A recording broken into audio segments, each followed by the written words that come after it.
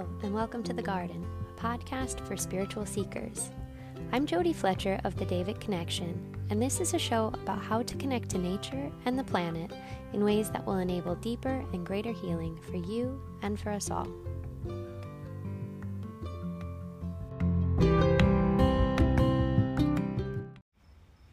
Hello, friends. I thought it might be fun to take you guys on a garden tour today because we're still in the middle of trying to get everything planted. It's been very busy, very kind of tiring, but really joyful and wonderful too. But I thought this might be a nice little break if you need one. I was just talking to one of my dearest friends the other day, and we were talking about all the existential things that are going on right now. And, I think that a lot of us have really heavy hearts right now. And as we look around us, there's so much fear and so much sorrow and so much suffering. And, I want to take a moment to acknowledge that and then to share this little space of joy that we've co-created here. And, as I look around this garden, it really feels hopeful to me in a way that not much else does at times, because in working with the nature spirits and co-creating in this way, it feels like we are grounding healing energy here through into 3D, and it's a lovely thing. And so hopefully, if you need something to lift your heart, hopefully this little tour of our garden will do the trick. I hope the sound quality is okay.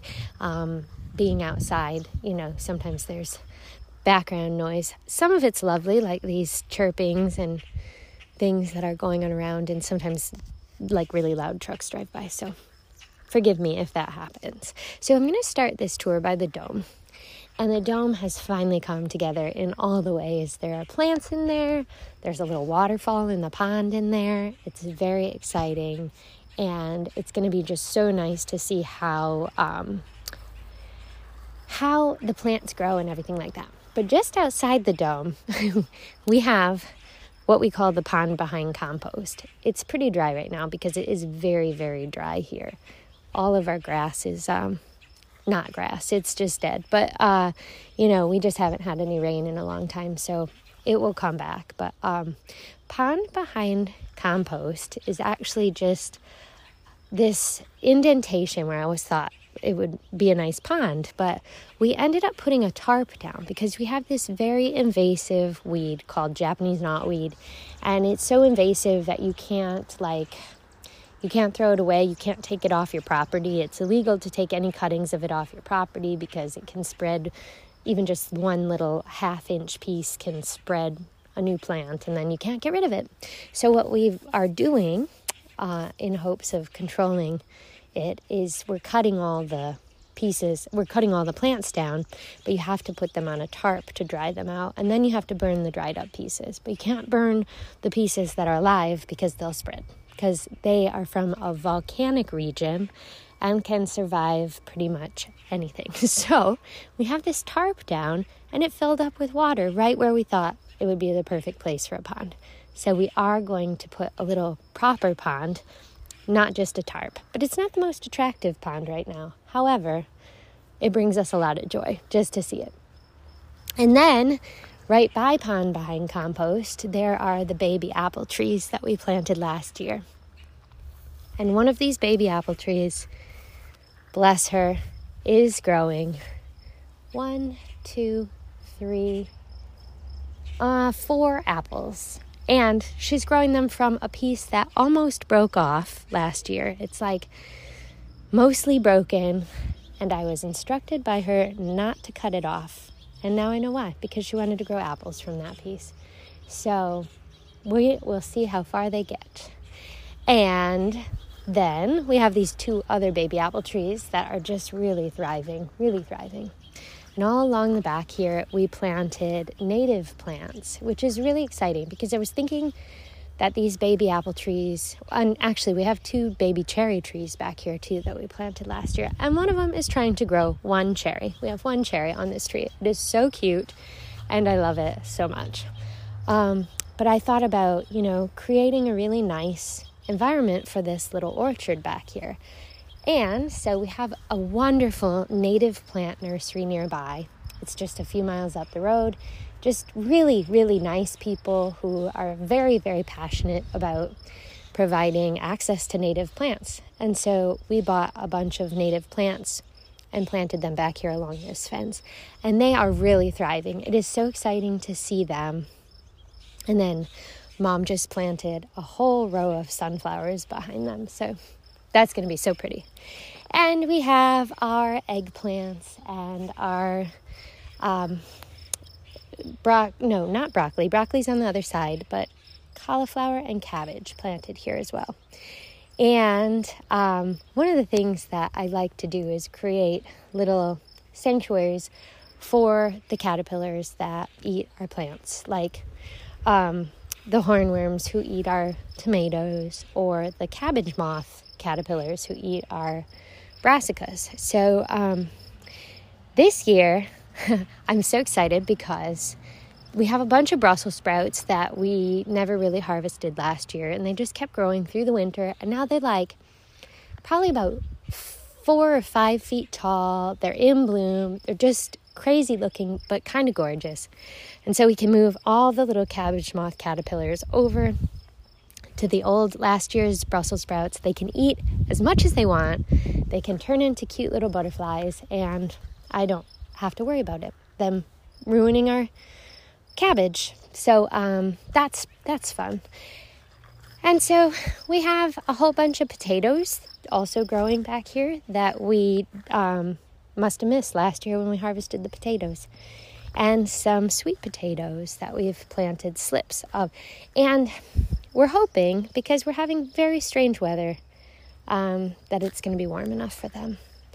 And I'm in the sun garden part of the garden. I think I told you about that a couple weeks ago, how it came to be. But the sun garden, the whole edge of it has little lavenders that I grew from seed. And I was just so thrilled that these lavenders all grew. I forget how many there are, probably about 50 or so. And the first year I tried to grow lavender, it didn't work at all. And then the next year, a whole bunch grew. And so it was really nice. And every time I see them, I'm just so grateful to them for growing, because in not growing the first year, I have a real appreciation for them and how they've come along, and that they grew for me, and that they are really just so cute. They're so cute. They're not bushy yet. Some of them are getting bigger. Some of them are in their 3rd year, and some of them are in their 2nd year. And so now I'm at the front of the dome. Actually, I'm still a little bit on the side where Mom just planted a whole bunch of popcorn. And last year, all our popcorn that we tried to grow got eaten by birds and rabbits, probably squirrels. And so she planted them under these wire mesh waste baskets. And so there's just a whole row of cute little wire mesh upside down waste baskets.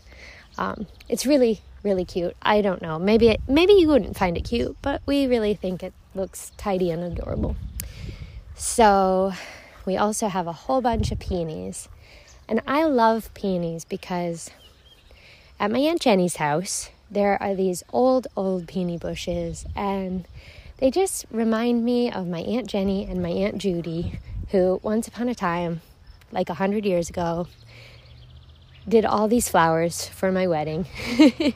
And my wedding was full of peonies, and it was a wonderful day. The marriage didn't work out, but the wedding was just this amazing day where my family threw the best party ever. It was beautiful. And so every year I think about them and these peonies when these peonies are blooming. So when we built this garden, we knew we had to have a lot of peonies and hydrangeas. The whole front is all like a row of hydrangeas. And then we also planted at the entryway of the garden these cute little tamarack trees, which are also native, and we also got from the native plant nursery. They look like the cutest little fairy trees they're adorable. And I think that, I don't know, they're just the cutest little trees. I never knew about tamarack trees before. And now they're just one of my favorite parts of the garden. And so now I'm walking along, and we have some tomatoes out here and some marshmallow plants, and I'm back over to the Brussels sprouts, which is now the cabbage moth sanctuary, and our peppers. So that's the trip around the dome, and maybe I'll leave off there for now. And next week I'll take you on a tour of the other side of the garden, which is where we originally started back when I moved in here 14 years ago. So this sun garden and dome garden we just added in. This is our 3rd year planting over here, and the dome was added last year and just completed. So I hope that you have enjoyed this little tour. I hope the birds singing in the background has been lovely, and I'll post a little video on Instagram too, showing you guys all this. If you're interested in checking that out, you can come find me on Instagram. And as always, if you to go back to where we started, if you're finding yourself with a really heavy heart, or really wanting to get some help with clarity or guidance around what you can do, how you can, what's next for you, I just want to say that I do have my books open for readings. So if you'd like, you can go onto the website, which is www.thedavicconnection.com, and check out what I have on there about readings. And if it feels like something you might like to do, get in contact. So I hope that you all have a great week, and I'll chat with you soon.